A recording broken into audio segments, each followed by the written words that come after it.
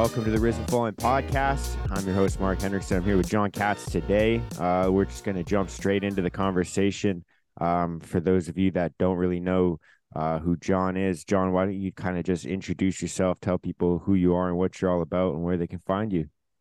Absolutely. My name is John Katz, aka NYC Foodways, aka Foodways Coaching. I'm an online coach based out of New York City, New York. And Mark and I connected through a shared energy alignment around trying to help folks that are not doing too well. And that's what I do every day. You can find me at NYC Foodways on YouTube and Instagram. Yeah, man. And I really like your content, man. You post a lot of real stuff that I connect with a lot. What kind of motivated you to start kind of posting the content that you post and kind of sharing your story the way that you do? Yeah, I mean, for me, it all comes down to being honest. And I lived an extremely dishonest life for an extremely long time. Started drinking at 14, smoking weed not too long after. Harder drugs were a part of my life for 20 years. And, you know, it had the effect that drugs do, alcohol as well, of course, and all the expectations of things that we're supposed to do with our lives, which are pretty low expectations. And that brought me to a low point at the age of 34. I had just gotten out of a relationship. It ended rough. There was a lot of things going on that were not right in the relationship. And after that relationship ended, I went headfirst into the drugs, alcohol, overeating, sleeping around spiral to escape myself and escape my pain that had been unresolved from other things going on in my life. And one thing led to another. And after months of that, all the things kind of caught up with me, compounded, folded in on themselves, and it left me near death. I mean, I was at the pit of suicide. That's really what it was. I was driven through my own thoughts, energy, and action to the pit of suicide, right to the brink. And it was at that point that I decided that my life was worth living and I'd turn it around. That was a little more than 2 years ago, January of 2021. And since then, through a program of personal development that I live and now teach, I have created a completely different person on the other side. And that's where the content comes in. The content that I'm creating is briefing my former self and parts of myself that I see in others, people that are struggling with the same things that I struggled with, to try to be better, do better, and live better.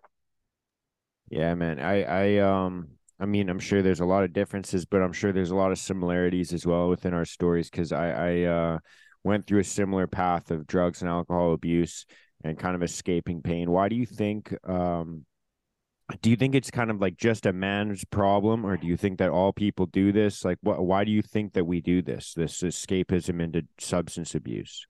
Because pain used to be something that our species treated with positive affirmations. The role of a typical religious or spiritual force in one's life was just assumed. There would generally be, when the groups were small, you know, towns, villages, or even bands, tribes, there would be some number of people that were ordained as leaders, as spiritual teachers, as healers, as religious figures, and that's where you went. There were these practices that we evolved. I mean, human culture used to ferment organically, naturally, over hundreds and thousands of years. All of that was taken away from us, but the pain remained. You know, being conscious is a painful act. Being aware of what's going on in the world is automatically painful because there is pain in the world, and as sensitive beings, we understand that. The pain remains through our species evolution, but what was removed was the way for us to deal with that pain holistically. And it was replaced with how to deal with that pain through consumption of alcohol, consumption of drugs, whether they be illicit or prescribed, which is another beast. The consumption of time spent with others. Like, I don't know how you dealt with like the whole dating apps and all that interpersonal stuff, but that's soul destroying in and of itself. And that's why our stories are similar. And I think everyone carries this to some degree. We are not given a healthy way to process our pain, period. We had tribes, we had bands, we had groups. It was replaced with a nuclear family structure that is not equipped. Two people are not equipped to raise one person, period. They hadn't been. 99.9% of our species history was group relationship building and group raising of kids and group processing of pain through spiritual alignment and all of these things that are based on the group connection. And that group connection was severed. I mean, if you've ever been to New York City or even Vancouver, any large city, there's no one more atomized. There's no one more split up and split off from the group than someone that lives in a massive agglomeration like New York City. Yeah, and why do you think it is that people like can be in such a populated, dense area like that? Like, I mean, Vancouver's nothing compared to New York. I think the population is, I don't even know what the population of each one is, but I know that New York's got to be way more because I mean, just like the state of California has the same population of our entire country. So I feel like your city's got to be way bigger. It's the one of the most densely populated cities in the world, from what I understand. Like, why do you think it is that people can be in such a populated, like dense area and still feel so disconnected from the people around them? Because alienation is not about proximity, it's about connection. I don't know most of my, or I'm learning them now because I just moved to a new place, but for the longest time, I didn't know my neighbors' names. This is by design. This is where alienation comes from, and there's nothing to do with proximity. In fact, Mark, I feel closer to you in a very real way than I do to a lot of people that I've known for years, years that I've spent tons of time with at the bar, at the club, at the rave, whatever, people that probably at one point considered me to be their friend, people that I've done drugs or drank with or whatever, that I spent a lot of close proximity with, but the connection is not there. There's a level of alienation that comes with close proximity around negative things. I think a lot of things that occur in our lives are inherently negative. So even if we're in, close proximity, if there's something proximal there, it doesn't create a connection. And this is the beauty of social media. This is the beauty of online connection, is that's based on alignment. That's based on energy connection. It's not based on proximity. Vancouver and New York City are quite far away, but we are able to connect in that way. And that's the difference, is that when you are in close proximity with people and you are not walking a similar path of energy alignment, of spiritual alignment, it doesn't matter how long you spend with them. It doesn't matter how close you are physically. They hate you. Like, this is something I realized, that the old saying with friends like that, who needs enemies? A lot of people that I spent a lot of time with, they must have hated me. Who else would hand you a bag of cocaine unless they hated you? Who else would hand you a bottle of whiskey unless they hated you? Or maybe they hated themselves. So those are my thoughts on being close to people but far away. Now I can't think of anyone that I'm farther away from than someone that would be interested in having me do drugs with them or drink with them or engage in any of these disgusting behaviors with them. Dude, that is powerful. I haven't heard sorry, excuse me. I haven't heard that analogy before, but thinking back to some of the friendships and the relationships that I had that were so toxic, it's like, why would somebody add those things to your life unless they were wanting, either consciously or subconsciously, to ruin your life? 1,000%. Yeah. I mean, misery loves company, and anyone that's doing those things is either miserable in and of the moment or is attempting to escape misery by drinking whiskey, let's say. The alcohol is the most common one. It's the most readily accessible poison on the market. So let's just stick with alcohol. So they are miserable and wish you to become miserable by passing the bottle, or they are miserable and wish to perceive themselves as less miserable in the moment by drinking the alcohol, despite the fact that drinking alcohol just compounds misery for all parties involved. But that's what it is. That's why people do it. And it's good. You go to the club, there's a couple hundred other people destroying themselves. You go to the bar, there are a couple dozen other people destroying themselves. You go to the house party, there's a dozen people destroying themselves. And it's an idea that this is camaraderie. This is the socialization aspect. This is what it means to be a part of the group, right? You're in the group, Mark, you're going to drink with us. I can't tell you how many times, why don't you come drink with the boys? You're not going to have a drink with the boys. And I was weak then, so I did. And it made me weaker. And it made the boys weaker. But hey, at least we were all doing this thing together. I mean, it is absurd to say that there's somehow some union, some community in the mass poisoning of self, when the real community is the mass healing of self, the community that doesn't matter how far away, as long as we're engaging in the activity. People think just because you're doing something with someone else, you're somehow close to them. If we're both destroying ourselves, we're not close to the other person or ourselves. We hate ourselves.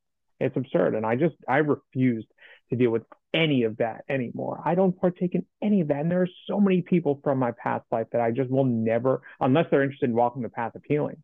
And man, then my door is open. Absolutely. Let's build, let's work, let's respect each other. Let's respect ourselves. You want to change your ways? You want to kick the coke habit? You want to kick the booze habit? You want to stop sleeping around? You want to get fit, which is just the big thing. I've seen your discussions on physical fitness, mental fitness. That's 1,000% alignment on that. Then in that case, of course, I'll work with anyone. I'll talk to anyone. My door is always open to anyone interested in healing, and it's closed to anyone interested in destroying me along with them. I don't partake in any of that for 1 second. I love that, man. I love that. I feel in absolute alignment with that. I've discussed this a couple times, but I developed this like tactic of like, whenever my friends ask me to hang out, they're like, "Hey, you want to hang out? Do you want to get together?" I always ask them, what do you plan on doing? What are your intentions? Like, what are we going to do when we hang out? It's like my filtering system. I'm like, if we're just gonna sit around and smoke weed and watch movies, I'm not really interested, man. Like I'm if you want to go catch a workout, if you want to go do a yoga class, if you want to stretch, if you want to just chat about things like that we're going through or have some productive conversation, or you want to sit down and talk business, like anything like that, I'm in. But if it sounds like destructive, I like the word that you use, destructive. Like if it's like if we're just gonna sit around and smoke weed and watch TV, I'm not really interested, man. Like I'm not down for that. Absolutely. I mean, along this path, it creates a lot of gray areas, but then it also creates some binaries. And I think there is a binary about activity. The binary is construction or destruction, period. There are activities that build us and there are activities that destroy us. There's not, you can't really put, like if you have a glass of water and there's a little drop of cyanide in it, it doesn't mean that it's good. It's like training. Yeah, it doesn't make any sense. You can't really be building if you carry that little bit of you, and that's why I think it takes all of us to create this new us. There can't be anything. There's no legacy of my past life in myself, and whatever legacy I feel in myself, that's who I'm screaming at when I make my content, is trying to purge the rest of it out of me and to make sure that I'm holding myself against my former self to never entertain any of that. And no, I don't have time to smoke weed and watch movies. Are you serious? Like, this is a matter of life and death. First, it was my life. It was my life or my death.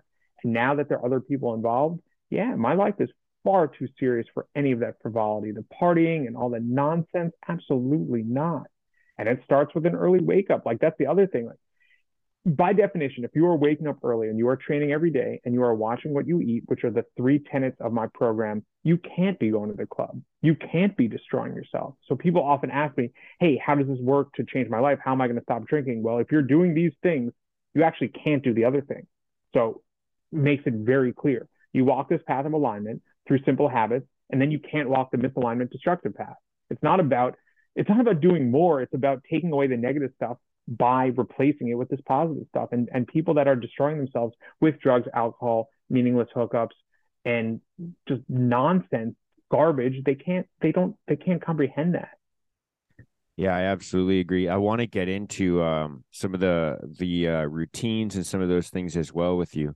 But you said something interesting I wanted to ask you about, and you were saying that this like the state of society right now, like the normalization of drugs and alcohol and partying and kind of, you said living frivolously. I would say like wasting our lives. You said that that's kind of like by design. Is that something like you truly believe? Is that something that you think is coming down the pipeline for us? And like, why do you think that is? Like, why is that by design? So I don't believe that there's a particular designer. I don't believe, like a lot of people would say, there's a cabal of sketchy individuals that are pulling the strings. But I would say, in order to create maximum profit, in order to create, which is essentially maximum pain for a lot of people, in order to create maximum profit, the idea is to prey upon humans' natural weakness. So the weakness for pleasure, the weakness for certain type of food, the weakness for the desire for flesh, all that stuff. And people, I guess it is really by design, but when people say by design, there's often, 12 cloaked individuals, in a UN bunker that are drawing out this scheme for world domination. I'm not saying that. I'm talking about people who have been granted power through various forms. I'll just break it down to you very, very clearly. Large business interests, multinational corporations, and world governments are essentially the same group.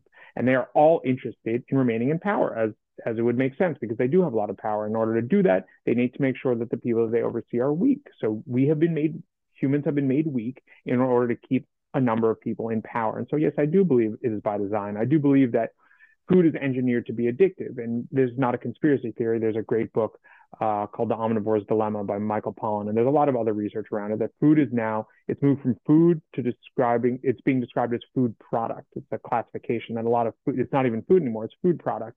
And this is designed literally, and this, by a number of people, to be addictive, right? So then you have prescription drugs that are created by design to make the user reliant on them. So then you have a system built around that.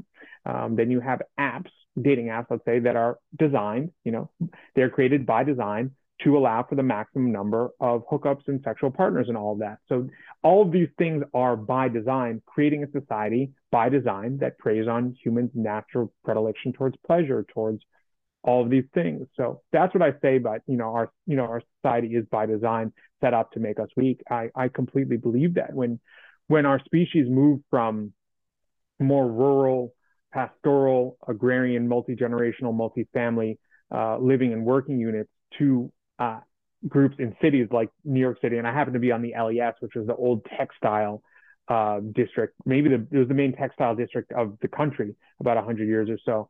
They were stripped of their power. When you live in a certain area among multiple generations, you can create your own, you can weave your own clothes, let's say, you can grow your own food, you can do a lot of things for self using. So Mark, you're good at, let's just say, ironworking. John, I'm good at gardening. Well, we can work together in order to do that. You're put in a city, you're not going to be able to be an iron worker unless you can sell your labor. You're not going to be able to grow food because you live on asphalt. And this is, sort of by design. The city is designed to extract labor from people and, take away their power.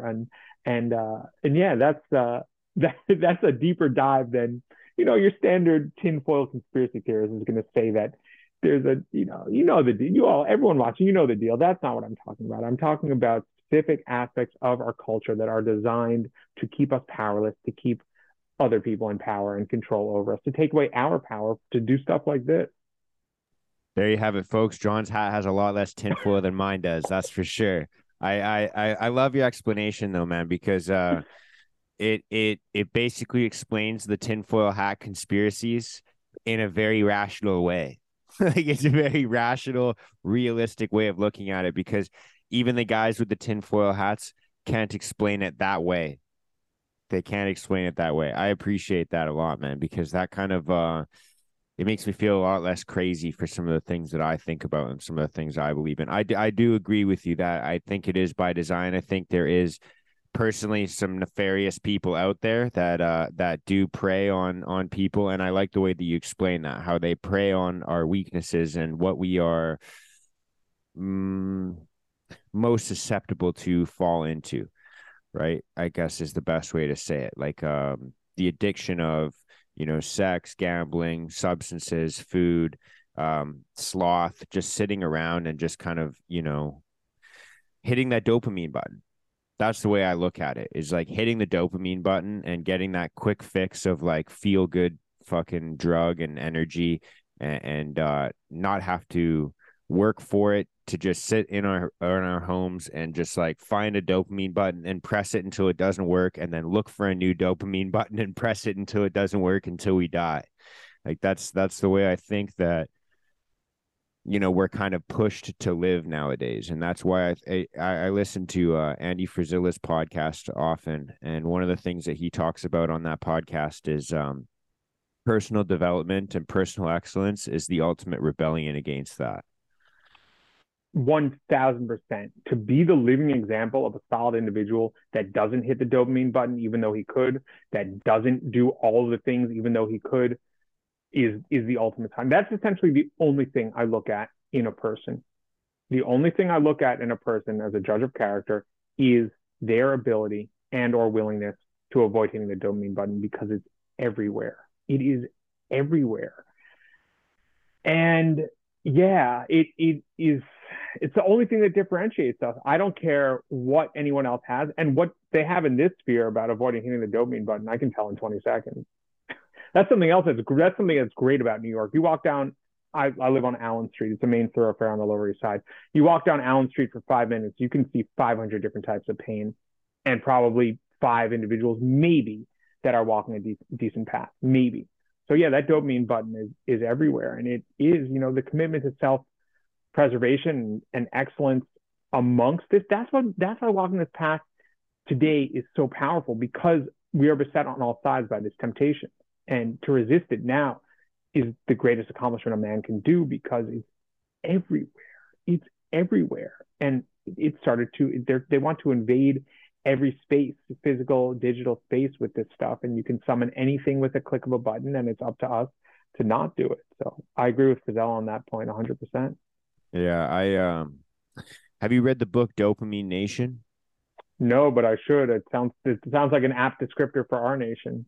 Yeah, it's a book I'm currently reading. I'm like 3/4 of the way through it, and it perfectly explains, like, from a bunch of different kind of perspectives and stories of how people get caught up in addiction and of like behavioral addiction or substance addiction, and just this one doctor's perspective on all of these different things. And yeah, I couldn't recommend it enough, man. It's one of the best books that I've read recently that's about this kind of topic. Um, so when you were saying last year, actually before I get into that, sorry, my mind's I got one of those ADHD minds. It jumps all over the place, man. But I Let's get you some prescription drugs so you can make that your excuse please, why you can't work please. out. I've gotten that one twice in the past 2 weeks. Twice I get every excuse under the sun. It's just part of what I do, and I've gotten that one twice. Is that these people are unwilling to change their lives because they have the condition you just described, and that somehow prevents them from not destroying themselves every day. Dive So into it, my friends. That's what I say. I dive into it, man. I was a medicated. I was a heavily medicated person, both self-medicated and prescription medication. And dude, I can go off on ADHD as well because I think that that's one of the driving forces of what the way that I live my life. Like ADHD gives me the ability to hyper focus on things that I get interested in, and it's also a training tool to when I feel distracted to catch myself being distracted and to bring myself back on task. And it's kind of like an internal battle. Excuse me. It's kind of like an internal battle. It actually makes life more interesting and more fun, man. And I really do love the fact that I have it, but it makes conversations a lot more fun as well. I was thinking back before I wanted to dive into a little bit more about your story. I wanted to ask you earlier as well. You were saying that, you know, through our evolution and our experience as human beings, like we've always kind of grown up in communities. We've had like kind of religious factors. We've had kind of like shamans. We've had different spiritual teachers. And that was kind of what helped us get through some of the adversities that we faced, the pain that we faced, was having kind of a spiritual or a religious background, or do like, I don't know if you do or not. Was that part of your journey of healing some of the trauma that you've been through? absolutely. I mean, I did not grow up in a particularly religious family. I did not grow up in a particularly religious tradition, but I essentially rejected all religion and all spirituality during my adolescence. And this was extremely damaging. In rejecting the connection to the unknown, I found that I sort of rejected my connection to the known. Like I severed myself intentionally just because I was carrying weight and resentment against everything and everyone. And that included people of faith, it included my own faith, it included the esoteric faith that we're all a part of, just human connection, spiritual connection, universal connection. And in walking this path, I've become deeply connected to the universal force that binds us, that the system, that the society would also love to tell us doesn't exist. So that has been a major, maybe the major fact. One cannot be abundant. One cannot be grateful for their life if one is not abundant to the universe. One is not grateful to the universe, or else what would be motivating us? The same thing that motivates everyone, all the zombies on the street: pleasure, Pleasure dopamine, button. hitting the button. It's one of two things. You're either motivated from the eternal, by the eternal, or you're motivated by the temporary. I said this recently. People are not thankful. They're not grateful to the cosmos, and they wonder why they don't feel any cosmic gratitude. They desire the moment, and they get the moment in the return. When you walk a particular path of healing, of self-love, of personal development, you are grateful to the cosmos and you receive cosmic blessings in return. When I finish my workout after an early wake up, it's transcendent, dude. I've done every drug short of the needle, and there is no high known. I will put my word on that to everyone watching who's been to Burning Man. I went twice, so don't talk to me about drug use. There is no high in the world that comes after weeks and months of solid programming, early wake up, followed by a workout. Don't tell me there's anything better because I've done everything short of the needle. Nothing gets one in spiritual alignment, self-love, self-perseverance, all of the positive things like that, clean living, the way that we used to live. Why do you think those dudes? So I was raised in Jewish faith. My parents are Jewish. My grandparents are Jewish. Back in the days, the people that minded the temple, they lived there and they were up extremely early because they had to get the fires lit. Why do you think they did that? There was like their calling to be devoted to this thing greater than themselves. It wasn't about them. They were up early, lighting the fires and cleaning the temple because everyone needed that in their lives. All of the group needed that in their lives. If you look at holy people today in various faiths, they're all up early, they're all devoted to a spiritual practice, and they all don't desire the same bullshit that is part of the humdrum everyday life. So yes, thank you for asking that, because it's been a massive part. It would be impossible for me to do this without some connection to the divine, without some connection to our creator. And I don't want to put a particular religious thing to it, because all the religions are essentially saying the same thing, really. Love thyself, love thy neighbor. There is something greater than you that you cannot understand because it is greater than you. So try to understand yourself, and perhaps you'll receive a connection. And man, oh, that's been a massive part. And interestingly, since I've been walking this path, I actually have re-entered my traditional religious faith to some degree. I attended a number of Shabbat services, the Friday night service, the most important service. Interestingly, folks of Muslim faith, Friday night service is also the most important. Funny how that works. I attended those services a number of times since getting healthy. And I mean, I damn near started crying, the first few times, just because the connection is so powerful. It's so real. And it just shows that what the drugs do is try to synthetically replicate what is naturally there. The connection that I used to feel at the rave on a shitload of mushrooms, drunk off my ass on pills, is just a faked, brief, false version of the connection that I have felt after working out or at synagogue, or even on a call like this, a real connection built around love and universal oneness, not some bullshit cooked up in a lab. Thank you for asking that. That's a massively important question for me. Yeah, I appreciate that answer a lot. I'm happy with I also have some personal bias, so I'm happy that you answered the way that you did, because it was a big, like, I'd say, like, some of the two biggest factors for me. Like, I had the fitness down pat throughout my whole life. Like, I was always kind of active and working hard. The waking up early I had to work for as well. But getting sober and then exploring my spirituality, like starting to go to church and starting to understand, what God is, what this universe is, and like why we're here. Those were kind of the biggest two catalysts. Like getting sober and getting a bit more spiritual were the biggest catalysts for me in terms of actually like finding purpose in the suffering that I had, and understanding like these are stories that go back years and years and years, like millennia, of human beings going through adversity and facing obviously different adversities. Like when you're reading the Old Testament of the Bible or anything like that, like completely different adversities than we're dealing with, like enslavement for hundreds of years, or having to wander the wilderness for 40 years in the desert. Like those types of things that happened to them are completely different than the journeys that we walk today. But there is direct parallelism in the idea of, a feeling of hopelessness, a feeling of betrayal, a feeling of like, why do I have to go through this? Why, like, I thought I was being good. I thought I was being loyal. Why am I going through this? Like, where's my reward? And that feeling, is something that I've connected to a lot more recently in the last years after studying kind of the Bible again. Like I'm running through the Old Testament right now, and it's dark. It's dark. It's God commanded human sacrifice. I mean, the Old Testament, the book of my people, is extremely dark. It's extremely brutal. There are real consequences for all negative actions. Pharaoh enslaved the Jews. Ultimately, it caused the death of every firstborn male Egyptian. Pain begets pain. Enslavement begets enslavement. Bloodshed begets bloodshed. These are the rules that this world needs to abide by. Could you imagine? People would watch their ass so much more if there were real lived consequences for their fuckery. I'm down with the God of the Old Testament. That dude was extremely brutal.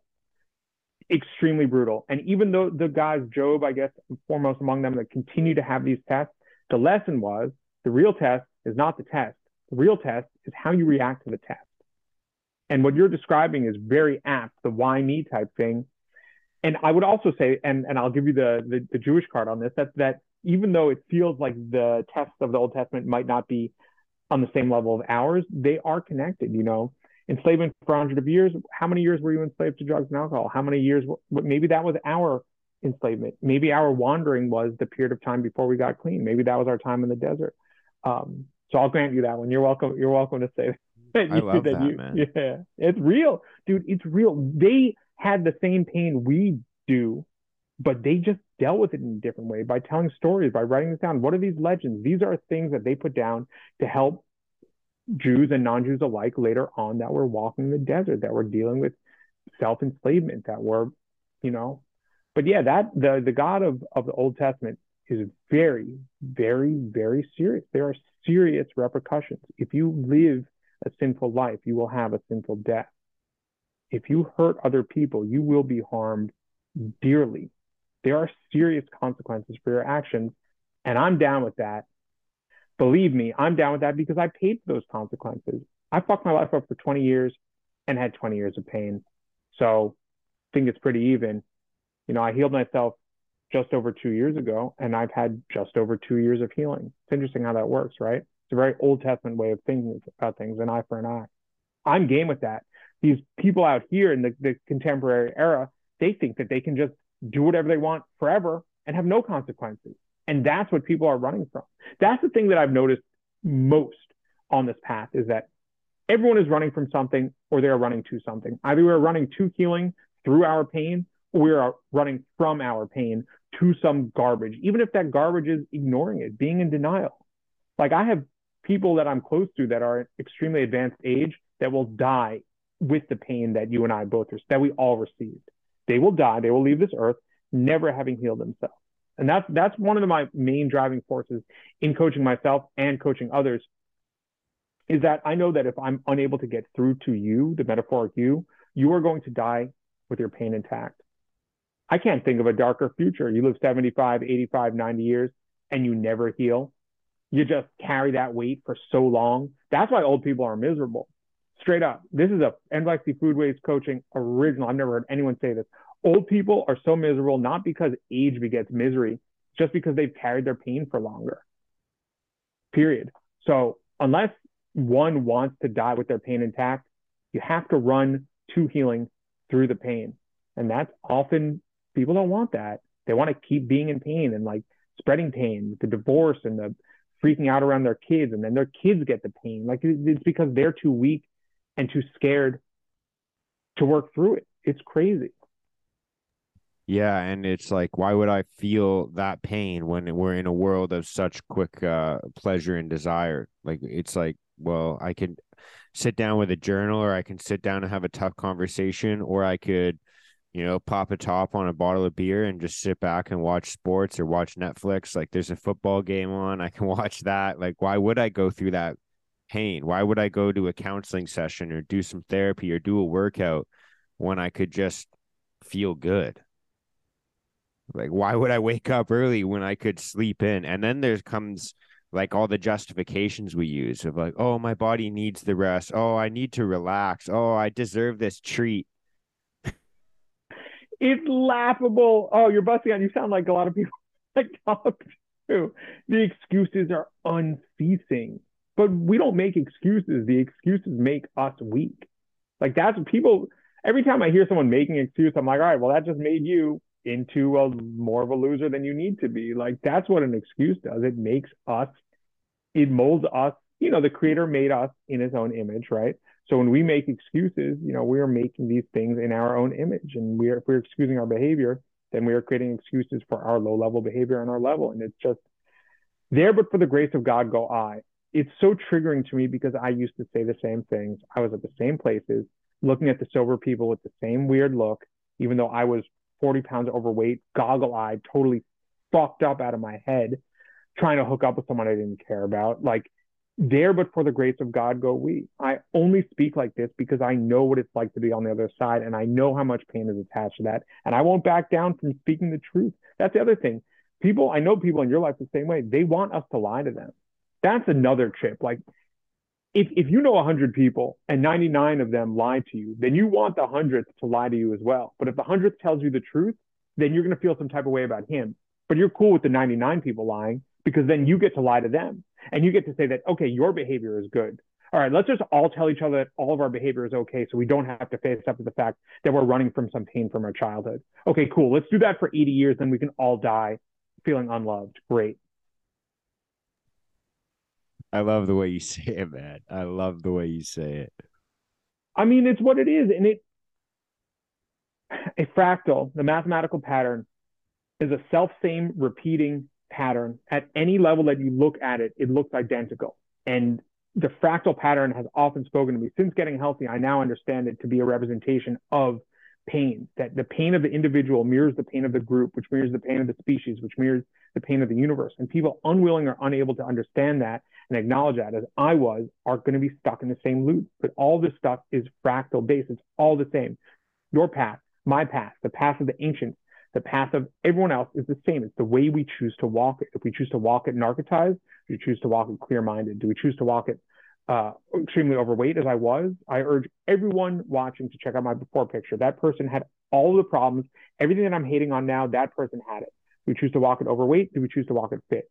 Do we choose to walk it lazy, or do we choose to walk it active? Do we choose to walk it in connection, or do we choose to walk it having been severed from each other? And that's what it is. This is a fractal of life. It's all of these same patterns repeating itself at every level, and it's just about the viewer's willingness to be honest about it.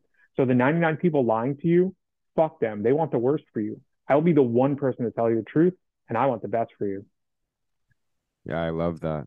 Even that has biblical ties as well. But I mean, I could go in on that stuff all day. I really have this year been diving deep into reading more spiritual texts and understanding it a lot more. And the more I read it, the more I'm like, I can't believe I neglected this for so long. I, like you, was like, I think around the age of 10, I decided there wasn't a God. That was when that was when I was like, I think it was like the first time I dealt with the loss of a family member that I love dearly.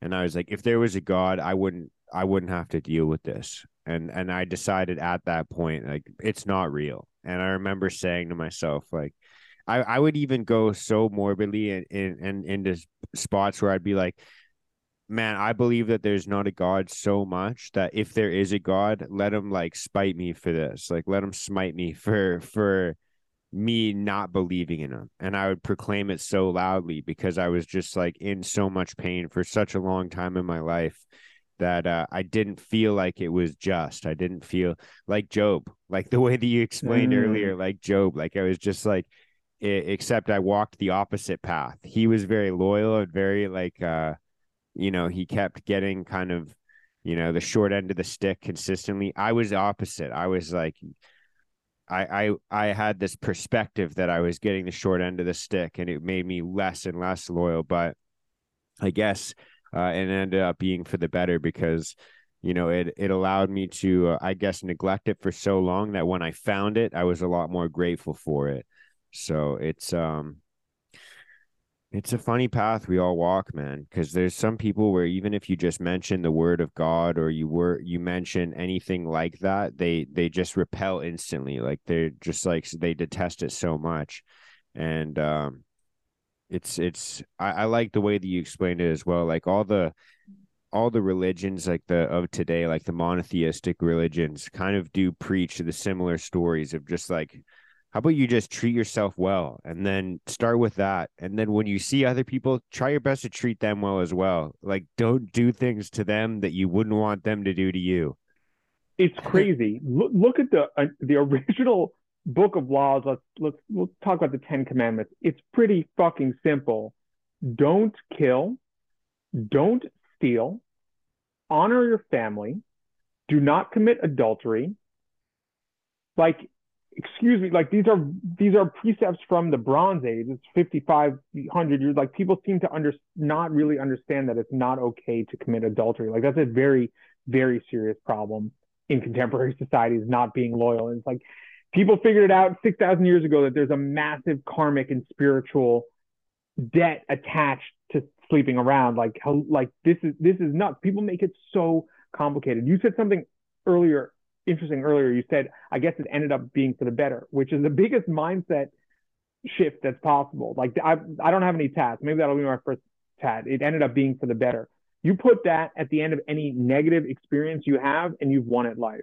You mentioned the passing of a family member. It sounds extremely painful. I'm sure it left a deep and long lasting mark on you. And now you're able to say, whatever it is, it ended up being for the better, the rejection of God. It ended up being for the better.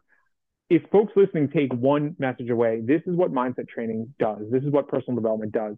It takes whatever it is and it ended up being for the better. I have had a ton of pain in my life. There's no need for me to be self-aggrandizing about it, but I too have. And it used to be, why me? Now it's, of course, me. This is something that I own. This is something that has helped me get to the point of processing it. We either are burdened by it and lie about it and run from it forever, as I did for a while, or we come to terms with it and we say, thank goodness I had it, healed it, and can now heal others. There's nothing better. What you and I are able to do in healing ourselves is heal others. And there's nothing better on earth than healing others of their pain. So of course we had to have had the pain to be able to heal it in others. So then there's the gratitude. Even since getting healthy, I've had various things thrown in my way, mainly about the material world, interestingly, like certain things that have happened that have taken everything from me in a material sense, but it just brought me to a greater level of spiritual awareness and spiritual awakening. And it ended up being for the best. It ended up being, the right thing. And that is such a massive unlock. It's great that you shared that. Yeah, what you're touching on is like kind of a very stoic thing. Like it's almost from like straight out of stoic philosophy. I can't remember which philosopher talked about it the most. But there's like this idea of be thankful that you were given this adversity because you're strong enough to overcome it.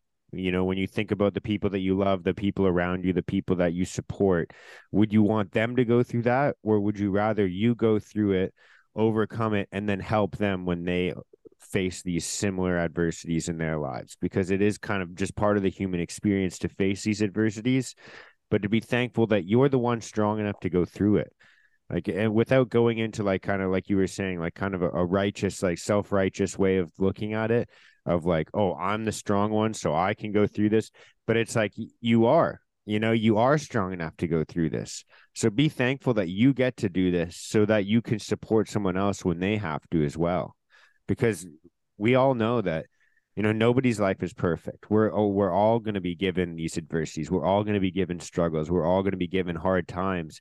And it's like, don't you want to be the support for someone else? Wouldn't that make you feel great? Wouldn't that make you feel better that you get to support someone else through this? Like, if nothing else, like when you feel like there's no purpose to your suffering, like that was a big part of my suffering, was feeling like there was no purpose for the suffering.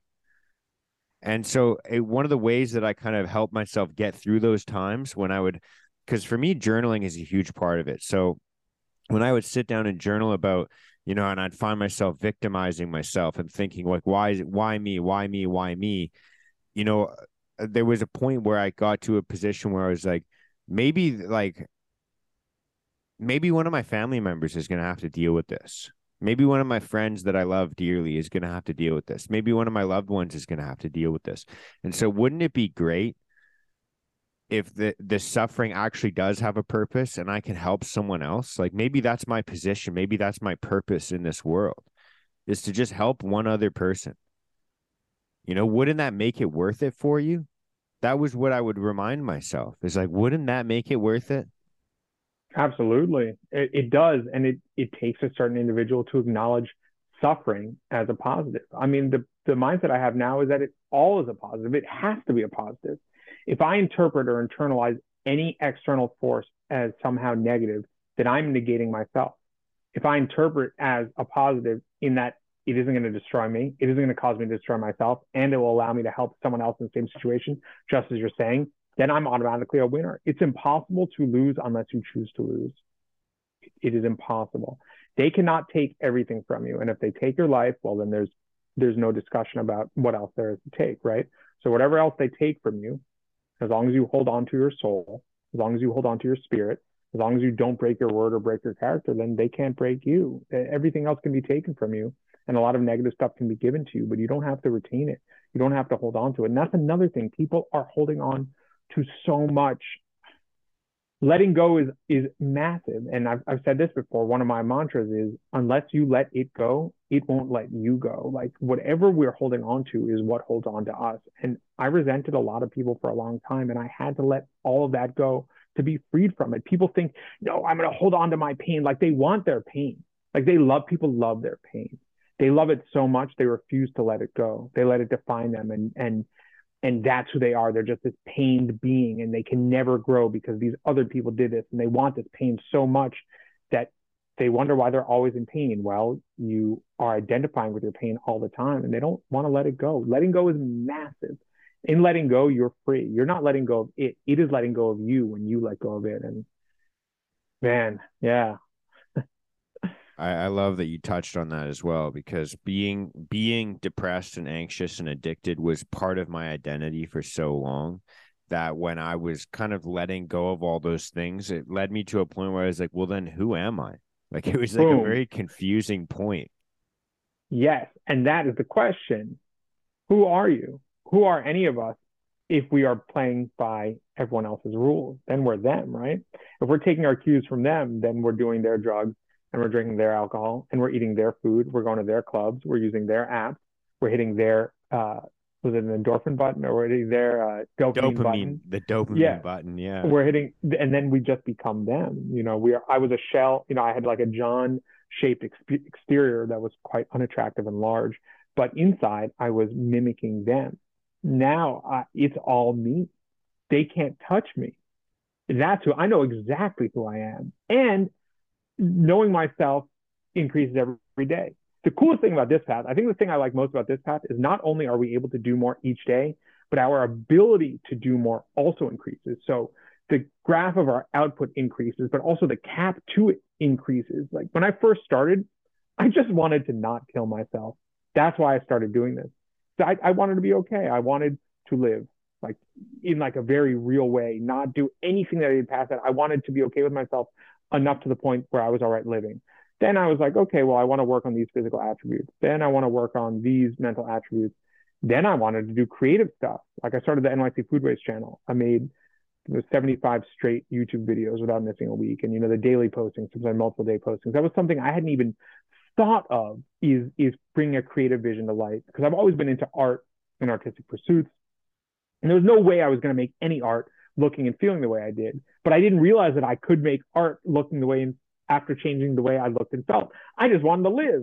Then after I was able to live, then the needle moved forward, for lack of a word, and my ability to grow increased with my growth. And that is the coolest thing. So in doing this, we're able to ascend levels and transcend our limits and do more every day that we wake up and decide to do more. And it just starts with the decision to feel better. My biggest limiting factor when I was sick was I didn't believe I could feel better. That was the underlying thing. That was the foundation, the cornerstone, the linchpin of all of my mental illness, and all of my obese issues, and all my overeating, and all my negativity. So I didn't think I could feel better. And because I didn't think I could feel better, well, then why would I choose to act any differently? I'm always going to feel this way, right? Why change my life? And as soon as I decided, wait a second, you don't have to be suicidal. You don't have to be self-loathing. You don't have to talk shit about yourself. You don't have to always be negatively thinking about the past. You can feel better. I can feel better. Okay, well, what do I need to do to feel better? Well, you need to change these habits. And it was on. Yeah. I wanted to I don't know if you're on like a time constraint or anything like that. I just Not at realized that all. we were already like 50 minutes into this, but I wanted to Dude, dive into a bit of your story as well, if that's cool. 1,000%. I could do this for 500 minutes, man. I'm in the universe right now. Let's hit it. Yeah, yeah. I get consumed by these. I'll spend like a couple hours on them sometimes, but I when you said it was like early 2021 when you started this kind of journey, was there like a rock bottom moment for you, or like a moment where you were just like, fuck, I need to change? Yeah. Yeah, it was the 19th is when I finally decided to change. I mean, if you're familiar with New York, this famous subway system, I'd be on the subway on the way to work, thinking about, hey, is today the day my folks get the call? Like, today the day I make my nephew, not have an uncle anymore? Like, is today the day? And that was happening quite frequently. And I reached I reached the end, or I would say I reached the beginning on January 19th, 2021. And since then, I have not touched any negative substances. I have not missed any of the positive stuff that builds me. And yeah, it came from that, I guess it's a rock bottom, if we're speaking in those terms. Um,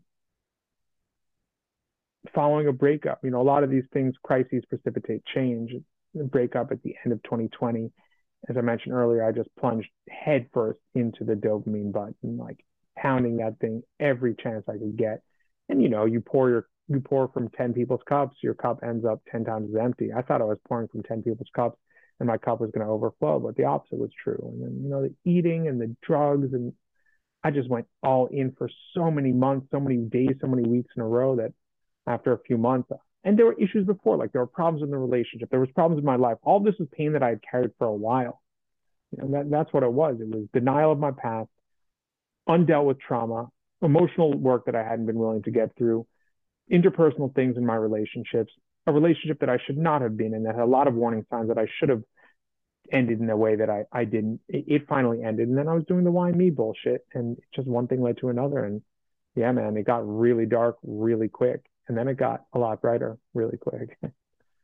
And what kind of like set you on the right path? Because so you're sitting on the subway that day and you have all these negative thoughts. What kind of got you on the right path? Was there like kind of a message for you that you needed to hear? Was there just kind of like, I guess, yeah, that's a good question, is like what got you on the right path? I found a coach. I had been listening to someone online that was making content about helping guys that were in really dark situations, dudes that were suicidal, dudes that were using drugs, dudes that were overweight. And the message had begun to ring clear and clear in my head. And on the 19th, it rang clear as a bell. This man is going to change your life. And I would say he did. But really, we changed my life together because I had to take that step. A man can make as much good content as possible. Unless the person on the other side of the pain barrier is interested in changing, nothing's going to happen. But that's what it was. It was a coach that had proven results in the field of self-healing. He had come from a very dark place, and, I was in a dark place. So I made the choice and I've not looked back since. Yeah. And so when you first started going through this healing process, I guess like what you're saying is kind of reaching out to somebody else is one of the biggest things that you can do as a catalyst to get yourself going in the right direction, whether that is like a coach or maybe just getting a personal trainer or just like, taking a step to connect with another human being that might be able to relate to some of the things you're going through. What were some of the ways that you started to change your life? You talked about waking up early and exercising and eating healthy. Those are the three main tenets you said that were part of your program. How did you go about like kind of developing that for yourself and instilling that into yourself? Because obviously, like Steven Pressfield talks about in the War of Art, the resistance that we feel when we start walking a path like this, a journey like this, like the resistance that we're going to naturally feel. We talked about the justifications and excuses that we make earlier. Walk me through like what it was like when you first started going through this path, because it sounds like you were going through a negative time in your life. You're walking a negative path. And then all of a sudden you decided on one day, I'm changing this shit. I'm not living this way any longer. I'm sure there was bumps in the road. I'm sure there was speed bumps, but like walk me through what it was like when you decided, okay, I'm going to get this. I'm going to put my faith in this coach. We're going to change my life together. Like him and I, maybe another group or community that you're involved in. I don't know. But like, what was that process like for you when you first started to change your life? A liar made honest is an extremely pained individual. There were growing pains. There were daily tears. I had never worked. This is something else that I want everyone to know. I had never worked out a day in my life. So I was radically changing the way I dealt with my body. I was radically changing the way I dealt with my food. I was radically changing the way I dealt with my mind. And there was an enormous amount of honesty that had to come to the surface from a pile of lies. I would finish my workout, and the joy I feel now was similar then, except it was the joy of relief. I was coming to terms with myself, and I would be in tears daily, multiple times a day. There was this bubbling up maybe the first 2, 3, even 4 months, there was this bubbling up of grief and repressed trauma and repressed anger and all this negative ideation and whatnot that I had to process through. That was the biggest thing. It felt like I was boiling off impurities. If you boil some liquid with impurities, the impurities come to the surface, you skim them off or they boil it off. And that's what I was doing. It was not easy. It was very simple, but it was not easy, nor should it have been. Rejecting 20 years of sin and negativity and anxiety, depression, obesity, negative self-talk, feelings of low self-worth should not be easy. But it was simple. It was very simple. But it came down to being honest. It is not okay to mistreat your partner. I had mistreated many partners. It is not okay to mistreat yourself. I had mistreated myself. These were massive lessons for me that I had to teach myself, and it was painful. Being honest after lying for a very long time is extremely painful, which is why most people don't do it. But it's the same pain of muscle regrowth. It's the same pain of spiritual regrowth. It's a positive pain, not the negative pain of killing yourself with drugs and alcohol, of wanting to kill yourself, of running from yourself, of running from your family, of avoiding necessary work, of adultery and garbage. Like, that's the real pain. So yeah, I'm glad you asked. It was not easy because I had to come to terms with myself. But why should it be easy? All the easy stuff is hitting the dopamine button, ordering Uber Eats, sleeping in. All of these things are extremely easy. Everyone can, the people that are sick, everyone can, I don't want anyone to have it, but I'll leave the easy things for people that want ease of whatever. And if you have an easy life, then it's not going to be that enjoyable in a spiritual way. If you want that fat, soft, comfortable life, well, then that's what you're going to have. But if you want a life of honesty, of truth, of rigor, of spiritual power, then yeah, those first couple months, you're going to have to come to terms with yourself, like real serious. And I did. But I was so interested in changing that I wanted the change so much more than I wanted the easy pleasure of all the stuff I used to do. Yeah, I think that that's a very powerful thing to think about as well, is like, you're going to struggle and you're going to feel pain no matter what. And so do you want to do it by your decision, or do you want to do it by someone else's design? And that's kind of the way that I've been thinking about it recently, is like purposely struggling and purposely feeling uncomfortable, purposely feeling pain. Because if you don't do it on purpose, it's going to come about anyways. And if you want to find the purpose, like create your own purpose, because it's going to come about anyways. Like, you're going to feel uncomfortable anyways. I talk about that all the time actually as well, because like I work in construction, and there's a lot of guys that work in construction that'll say things like, oh, I get my workouts through work. Or, they'll say things like, oh, I'm too tired, or I'm too sore, or I don't want to be tired and sore tomorrow for work. And it's like, man, people, I was talking to somebody the other day at jiu-jitsu, and they were saying like, oh, I don't know how you can train every day and then still go to work the next day when you work like such a laborious job. I'm like, man, motherfuckers will work a desk job and still complain about back pain. Like, everyone's going to be in pain. So it's just choose your own pain, man. You just choose your own pain.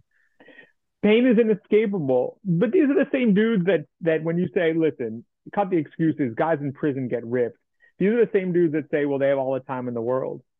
Like, these men that call themselves men, these people will make excuses as to why people in jail can achieve the goals that they can't. Like, these people are lost, dude. People are lost. When you make the excuse that this person locked up is able to do something that you're not, you have lost, you are lost. But yeah, what you're describing, pain is unavoidable. It's a part of the human condition. I want the pain of awareness. Like, there are a number of different types of pain. There's like the pain of regret at the bottom, and I would say at the top is the pain of awareness. Like, that's what brings me pain. My biggest pain is knowing how much pain there is in the world. When I was in the pit and using and drinking and sleeping around, like, I was regretting everything I did all the time. So that was the pain I was at. I was barely aware of my own anything. How could I be aware of anyone else's? But yeah, but you and I, it sounds like you're extremely aware of how much pain everyone is in. And that sucks. It sucks. It sucks. The desk job guy is complaining. The construction guy is complaining. Everyone is complaining. But yeah, what you put is you put it very well. Is the pain of by design, or is it circumstantial pain, or is it intentional pain? I'll take the intentional pain any day of the week. I want that. Like, I bring that. No, leg workout this morning caused me a lot of pain. It was brilliant. I loved it. I don't regret it at all. Yeah, I always my weekend days always start with like a good run, man, a good run and a good stretch. It's kind of like, yeah, it's funny because I used to view like workouts as only things that like would bring me like a physical development, whether it was like, oh, I'm going to improve my cardio, I'm going to improve my um strength with weights, or I'm gonna, now in the last couple of years, I've dove a lot more headfirst into jujitsu and martial arts. But now my weekend workouts, I call them my recovery workouts, where I just do like maybe 40 minutes of running and then like 15, 20, half an hour, excuse me, of stretching. And it's like those are my recovery workouts. Like I use these workouts to recover. If I didn't run and stretch, man, like that's what keeps me moving. Like if I didn't do those things, I would be stagnant. I would be sedentary.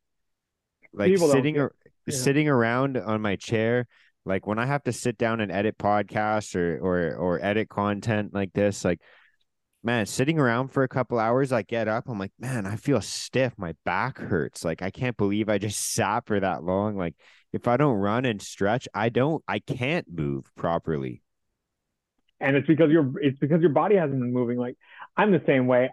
As a man driven towards action, if I'm not taking action and the admin stuff and all that drudgery, but that's the lesson, right? The lesson here is it is in doing the things that we dislike to get the goal that we want and edit a podcast, or in my case, the various work things I have to work on, which feels somewhat laborious, gets me the level which I want, which is helping other people, which is being a good team member. So I hear you 100%. We're just not, after you move so well for so long, your body doesn't seek to. It's inertia. Bodies in motion stay in motion. Bodies at rest stay at rest. And when I was a lazy fat fuck, I was resting like a mother. I would sleep in like past noon sometimes. Dude, I would have 2 day hangovers. Like I would go to these all night raves. I lived in New Orleans, which is probably the most demonic city in the country. I've never been to Vegas, but maybe short of Vegas. I lived in New Orleans, and I would go to these all night raves, get fucked up off a half dozen different substances, and I would be hungover for 2 days. Like I would just be a wreck the next day or the same day because it was all night, and then the following day I would still be hungover. Like this is nuts. Now it's the opposite. Now, like you said, a few hours off, and we're like, oh God, what's going on? And I'm new to this. Like, I will never.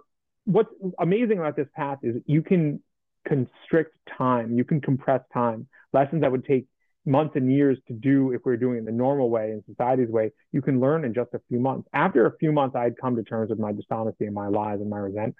That's the beauty of this thing. Even a short amount of time, one can learn quite a lot about this. And I love that. Yeah, yeah. And it's funny how so many people from different backgrounds, like I come from a super athletic background. Like I grew up playing sports. I was always moving. I was always working out. Like through high school, through elementary school, I was playing sports.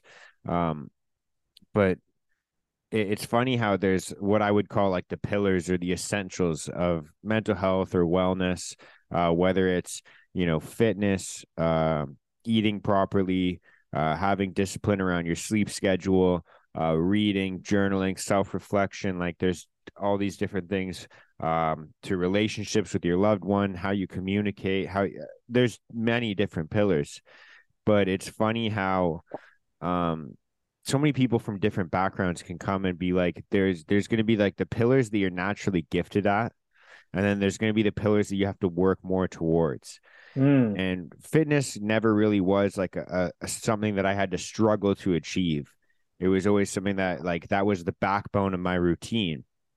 I was working out diligently even throughout my addiction.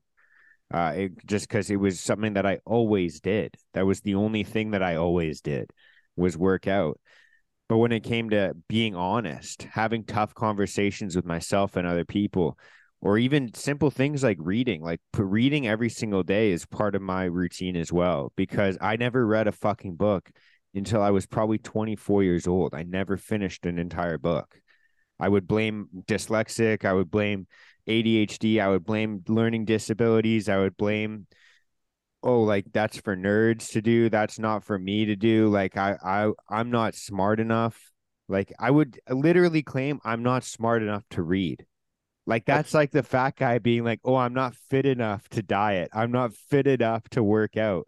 Like it's like the the ailment that you're claiming is cured by the thing that you're avoiding.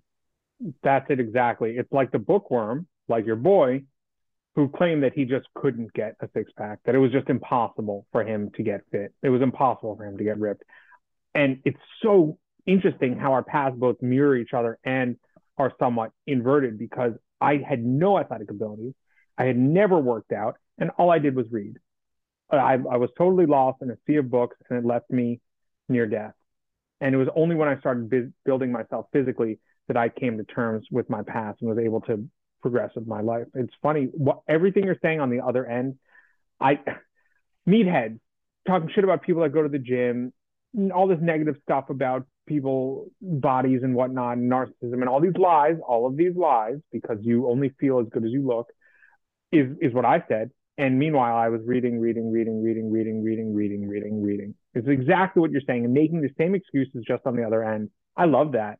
I like that we have, and yet now it's amazing. It's like the double helix is another pattern that really speaks to me, and I see this the same way.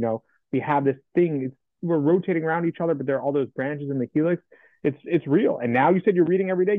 You Mark probably read more than I do now, straight up. You probably read more than I do now, and there's nothing wrong with that. But it's just amazing to go from lying and making excuses how you aren't smart enough to now reading more than someone who spent. That's all I did. I didn't like myself. I didn't like my past. I didn't like my family. I didn't like a lot of stuff that was going on. So I just lost myself in a world of books, and it made me lost. And you made all these excuses, and now you're doing the opposite. It's so amazing to hear that. And now I love training. The pilot of my day is that sometimes I'll train for 2 hours. If I'm really feeling it, that feeling, if I'm really feeling it, I could go for 2 hours.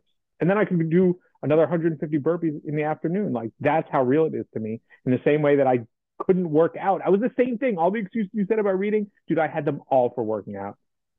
Yeah. Oh, I have this back pain.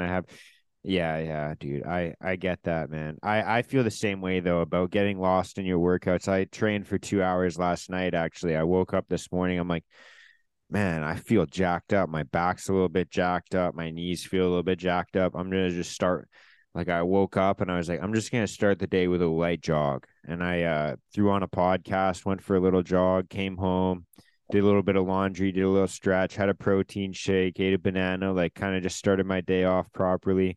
And I'm like, man, I feel way better now. And like yeah, it's funny, man. I get lost in it as well, man. That the idea of just like, man, I could train all day. I love training so much, but like I said, that's naturally where I was gravitated towards before. And so like everyone kind of has, like within the pillars of what holds up. Like, I always think of it as like you're like a fortified building, and we have these pillars that hold us up. And whether it is like the things I was mentioning earlier, we all have like that one area of life that we're like naturally gravitated towards, but that one pillar cannot hold up your whole building. Like, you need to fortify every single part of the structure. I work in construction, so it's an easy metaphor for me to think about it this way. But like, you need to make sure that every part of your foundation is fortified. And so you can't like you can't just gravitate towards the one thing. Oh, I'm just going to be fit, but I'm never going to deal with this emotional trauma. Or I'm just going to deal with, like, there's the other end of that as well. Like, oh, I'm just going to deal with this emotional trauma. I'm going to journal all day, but I'm never going to treat myself properly. I'm never going to actually work out. I'm never going to eat properly. I'm never going to, get into healthy relationships. There's always like the aspects of things that we want to gravitate towards, which are going to be healthy things, obviously, for the most part, if you're on the right path. But then there's the other things that we'll still neglect to do. Like, it's like layers of the onion of like peeling back, like, oh, I'm on the right path because I'm working on this thing, but it's like there's probably still something you're neglecting to do. And it's endless. It is endless. The more layers of the onion that get peeled back, the more layers you realize there are. Even though you become better at peeling the layers, even though your capacity for growth increases, your vision of what can be increases more than your ability to do more. That is the craziest trip. The universe expands the more you travel. It doesn't, the more of the universe we map inside, the more of the universe is accessible. It's not like we have, in mapping the universe, we have a greater understanding of the universe. I actually probably understand less. I mean, I know myself more, but there's more to know about myself. So yeah, that onion metaphor is real. You keep peeling and you realize the onion is larger than you expect. In terms of being better in all areas, what personal development does is it forces you to level up in all areas, because whatever level you're slacking in is going to scream at you. That's why I train so hard, because I know that's why I read so little and train so hard, because I know the training is where my weakness was when I started. So I need to keep that on point. The macronutrient eating plan, the structure that I live and I teach is on point, because that's what brought me pain before. The reading is great. I love it. And I've done a number of cultural YouTube things on the books and cultural synthesis, and all that is great. But I focus so much more on the stuff that I needed to do, because I know that's what was hardest for me. It was hardest for me to train every day. It was hardest for me to understand macros. It was hardest for me to cook all my own meals. It was hardest for me to do all of these things. And that's why I'm so intentional about it. But you're right, the pillars, the structures, it's very good. A building, some buildings collapse because there's a particular structure that's weak. So we have to make sure we're, strong in all areas. Yeah. It's always like meeting people where they are. So it's like you find the meathead like me and you're like, hey man, why don't you try picking up a book? And you find the bookworm like you and you're like, hey bro, put down the book. Here's a dumbbell. Lift it for a bit. Oh, 100%. And that's pretty much what I was instructed to do. Like, stop reading, start doing. Look at every professor, especially in the humanities, which is what I studied. We're talking English, history, language arts,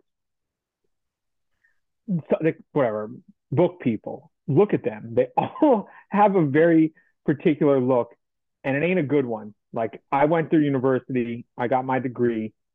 All of my professors had a particular look about them, and it was not the man that practices jujitsu. I can tell you that.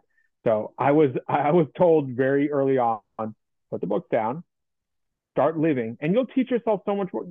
3 months straight, which is what the coaching program typical. That's what I signed up for initially. That's a typical amount to see real results. Will teach you more about yourself than 4 years at a private university in the U.S. And I put my word on that, because I've done both.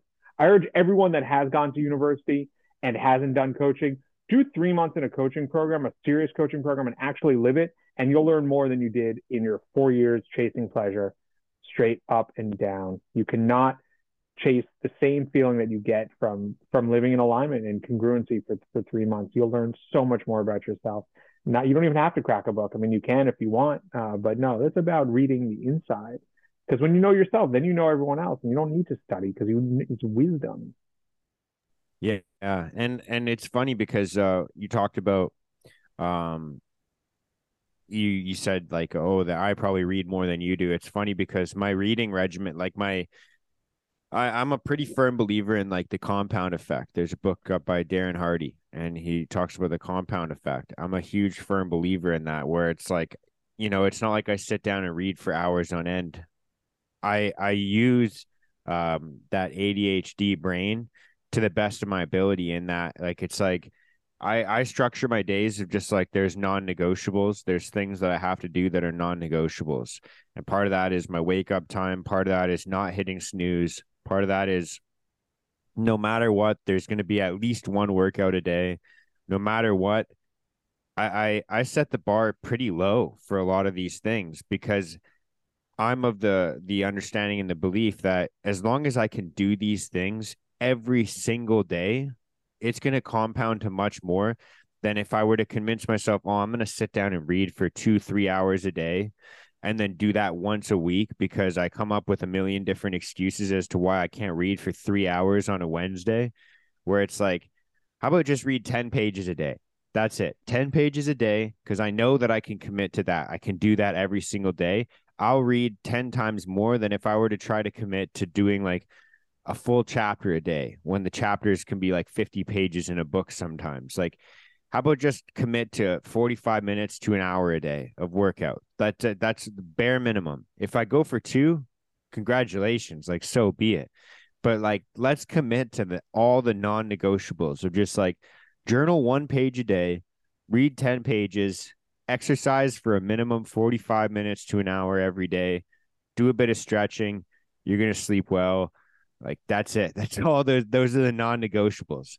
And that seems to be leading me in a great way. Like I developed this through doing the 75 hard program that Andy Frisella talks a lot about. Uh and that's kind of the way that I've kind of set up my life now, where it's like, okay, these are the non-negotiables I have to do every single day. It's a little bit of everything that's going to keep me healthy.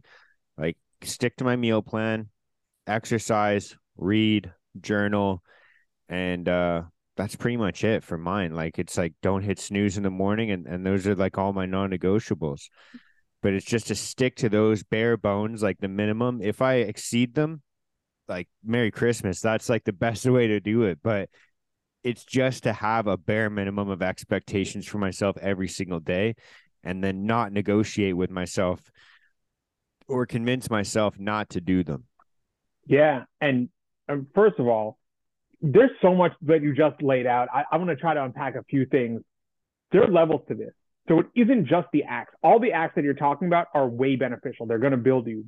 But the real lesson in personal development is the structure. So even if you replace those things with bouncing a basketball or picking up the newspaper, the fact that you're able to do the same thing every day and commit to it means that you can commit to other things. Like, so there's two things going on. There's the building of the body and the mind and the spirit and the good health and the spiritual alignment. That's great. But it's also the fact that you have committed to something and not broken. Because even if you took a normal average person and said, hey, I want you to do these 5 acts every day, and it could be whatever, touch the doorknob, go downtown, pick up an apple, turn the light on and off, they probably wouldn't do it because it would mean that they would have to commit to doing it every day. So you've taught yourself 2 things, all the positive stuff and getting ripped and dropping fat and building muscle, and not fucking your life up and waking up early and having all the time to do the podcast. But then you've also done the commitment thing, which is the hardest thing for people to do, is to choose something, stick with it, and do it. And that's the beautiful aspect, because we're covering both ends. Yeah. The other thing is people often talk themselves out of getting in shape because they look at getting in shape as this massive thing, but they won't necessarily talk themselves out of working out for 45 minutes. Anyone can do that, right? Well, so just do it every day, or do it every day you can. Well, people are going to say, I can't lose 40 pounds. I lost 40 pounds. The old fat me, before I knew that I could lose 40 pounds, would have said, I can't lose 40 pounds. Okay, well, can you lose 2 pounds a week for 20 weeks? Yeah. Okay, well, then you can lose 40 pounds. And 20 weeks is nothing. 20 weeks is nothing. Nothing. And a good coaching program will get you to lose 2 pounds a week. That's what it got me to lose. And like what you just described is so perfect. It perfectly encapsulates what matters about this, which is commitment. The acts themselves aren't super important. If they're positive acts, well, then you've committed yourself to positive acts. What people are fucked up about is they're committed only to negative acts. Like people don't miss happy hour. Like they don't miss going to the job they hate. They don't miss staying in a relationship they're not happy in. Like people, this society teaches commitment to negativity. Like, it's not that the society doesn't teach commitment. We're just supposed to be committed to jobs we dislike, behaviors that cause us pain, relationships we don't want to be in, and self-loathing. Like what you just described is commitment to positivity. So you get all the positivity and you get the commitment. Like, it's awesome. Yeah. And that's what I was trying to touch on before, is like when you start these journeys, these goals can feel daunting. Like I know like when for me, like it was like the idea of finishing a book that was like more than 100 pages, I was like, there's no fucking way. There's no fucking way I could do that. I'm not the guy that can do that. Like there's no way. And it was like, how about you just commit? Like I literally started with a book of Stoic philosophy. The very first book that I read was The Art of Living. And it was like, how about you just commit to reading 1 page a day? Just when you get into work, I kept it in my desk. I used to manage a gym. That's what, like, I was all in on fitness, but I was not in at all in anything else. And so like I kept this book in my desk and I was like, how about just read 1 page a day? That's how it started. And then now I'm at like 10 pages a day. How about just read 10 pages a day? And I kept a list in my phone of every book I completed. And now it's like in my notes app, because it's been a couple years now, where I scroll through, I'm like, holy shit, I read this many books. Like that's insane to me, because I still see books Like I'll be given a book. There's not really any super thick books here that I'm reading right now, but I'll be given a book and I'm like, there's no way I can do this. And like lo and behold, 2 months later, it's like, hey, it took me a while, but I cracked through this thing, like 10 pages a day. Sometimes I exceed that. Sometimes I go to 20 or 30 pages a day, but my bare minimum of just 10 pages, just manage that, just 10 pages a day. Like it takes like sometimes it takes me 40 minutes, sometimes it takes me a lot longer, sometimes it takes me a lot less. But it's like just do 10 pages a day. That's achievable. And I think fitness is the exact same. Like you said, like when people start going with that, it's like 40 pounds to lose seems daunting. But to think of it as just like, how about just create the daily habit? Don't eat bullshit and just move for 45 minutes a day. How about you just move for 45 minutes a day? You can't run? How about just walk? How about just go for a 45-minute walk? Is that better than what you were doing before? More than likely, right? Like you're going to start seeing results. And it's like we get so demoralized because we look in the mirror after like, oh, I've been doing this for 10 days. How come I haven't done it yet? How come I don't look better yet? It's like, dude, do that for every single day for a year and tell me you don't see results. Like it's fucking impossible. And what has one been doing for 10 years? People say that they trip because they haven't dropped the weight in 10 days. What did you do for the last 10 years? Eat cheeseburgers and fuck your life up. Like people are so delusional. Also, the book metaphor is super on point. And reading a 600-page book in 2 months is probably way faster than most people read a 600-page book. So it's just intentional living. You're reading 10 pages a day. That's intent. This book is probably 600 pages, right? Most people are going to spend more than 2 months reading this, but you're going to knock it out. And because you have it set up, it's about, you have a goal in mind. You create a system to reach that goal. Actually, fuck goals. I'm not down with goals. You have a vision in mind, your vision, whatever it is. You create a system to achieve that vision, and then you just work it. And then the timeline doesn't matter. And it doesn't matter to me. But yeah, people trip on the timeline. 10 days, I haven't lost weight. Dude, what did you do for 10 years? Like, what? Or the book metaphor, I can't do this. Well, what can you do? Well, I work out every day. Well, surely you can read every day. I love that you branched out. I think that is so on point because it shows what we all can do. Every single person has a strength in some area, period. But if you have a strength in one area, it means you can have a strength in other areas. It's just people limit themselves. Like I used to limit myself in saying what I could and couldn't do with my body, what I could and couldn't do with my life, what I could and couldn't do with my income, what I could and couldn't do with my spirit. And that's bullshit because I had done all these intellectual cultural pursuits. So I just took the same effort that it took to do all the intellectual cultural pursuits and grafted it to this shit. And what do you know? Now I'm able to do everything. Yeah, absolutely. I love that, man. I vibe with that quite a lot. Um, yeah, man, it's pretty crazy how these transformations happen because yeah.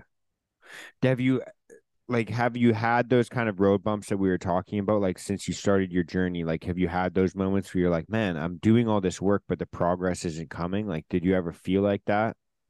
Dude, I lost my house in an apartment fire on August 1st of last year. That felt for about 2 hours like a lot of progress had been lost, considering I essentially built this is the apartment I got healthy in. I built this apartment, the physical space, to be the greatest system for my personal development. I set up a wicked home gym. I had all the food locked in. Everything, my routine was down pat. I would shoot YouTube videos on my roof occasionally in the nearby vicinity. I was at my leanest point of my life. Everything was coming together. Excuse me, I just started coaching others. I was totally locked in. My process was locked in. I was ready to live that system for years. And my apartment burned. So yeah, I've had some roadblocks for sure. You know what? The next day, instead of waking up at 4, I woke up at 2:45 and I didn't miss my workout. And I took a meeting at my job at 11 a.m. that day, the day after my apartment burned. I took it from my parents' home, which is where I lived for the better part of a year before moving into this place.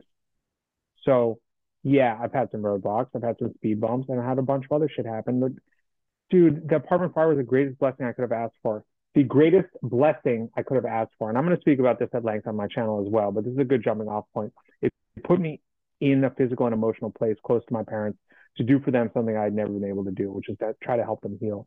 in a lot of ways. COVID struck the house soon after I arrived. I didn't catch it, of course, but both of them did.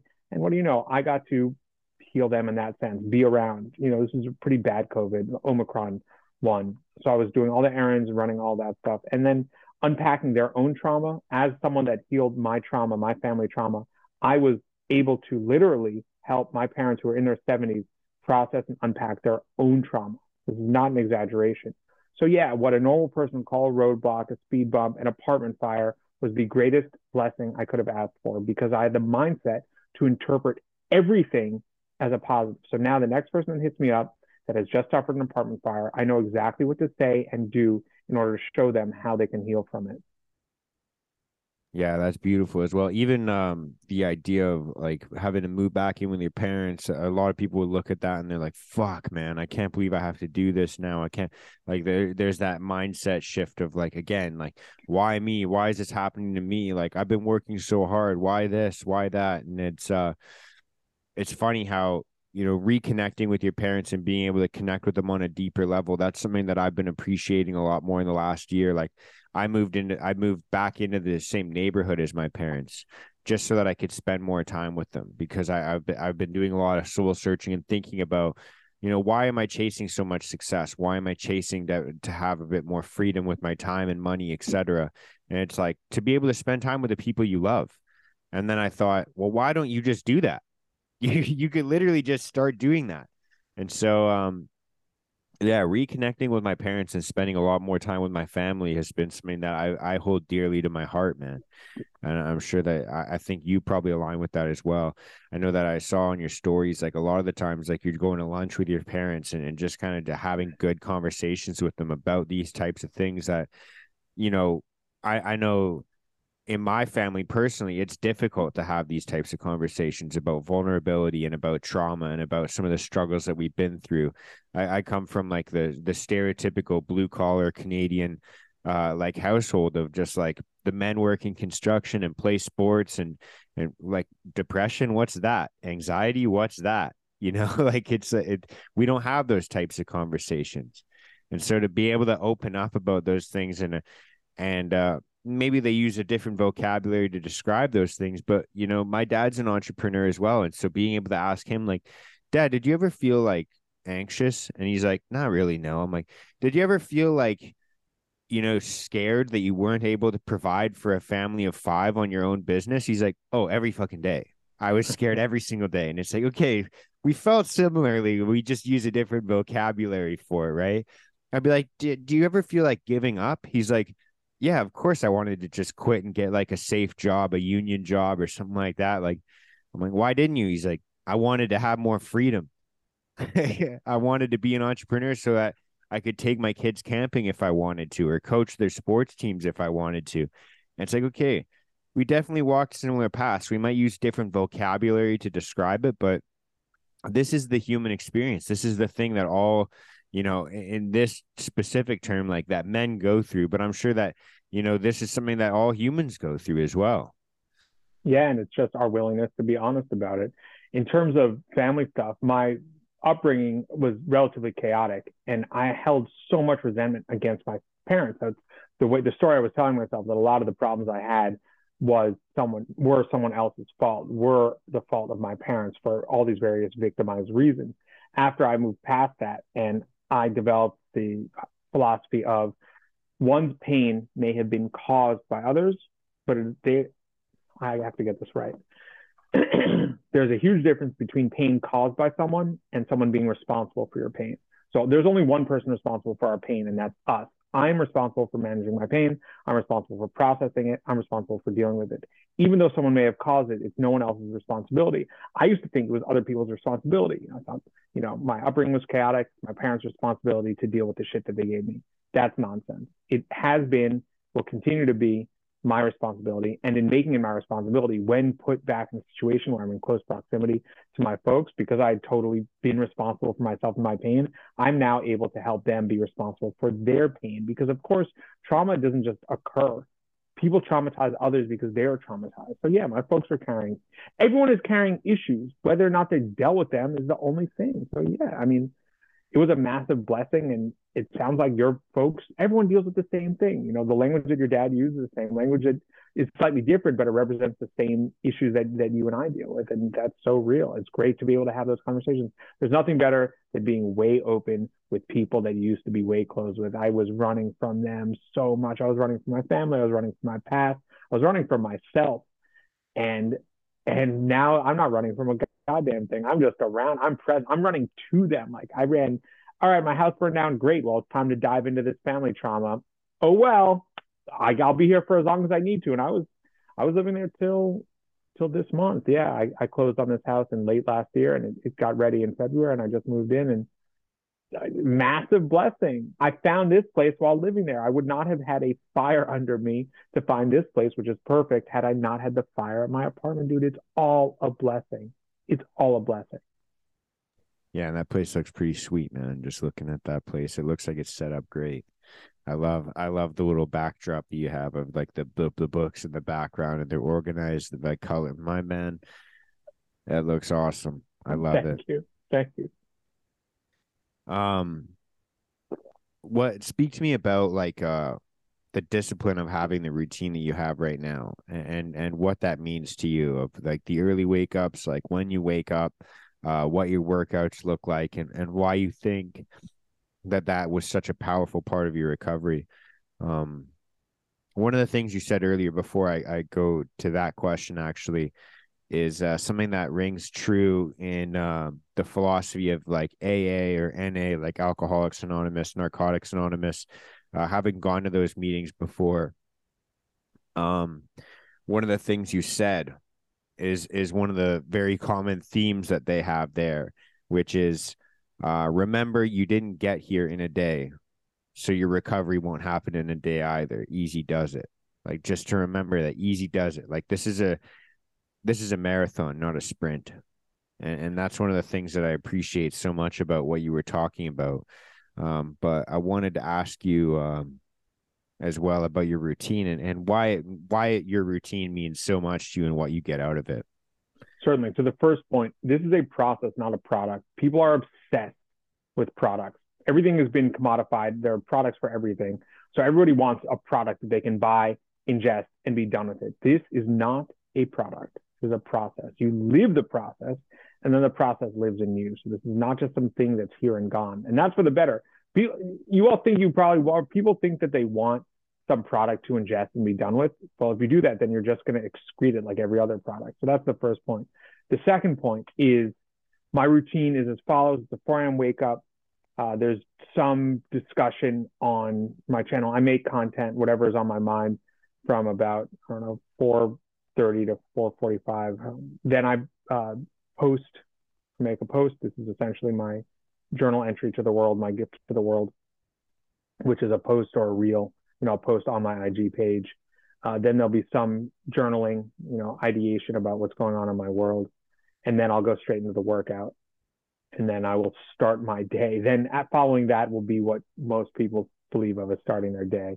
The work, 9 to 5, whatever various projects I'm involved in. I have a number of gears turning, nutrition and whatnot. But it's really that a morning process that grounds me and connects me to myself and the universe.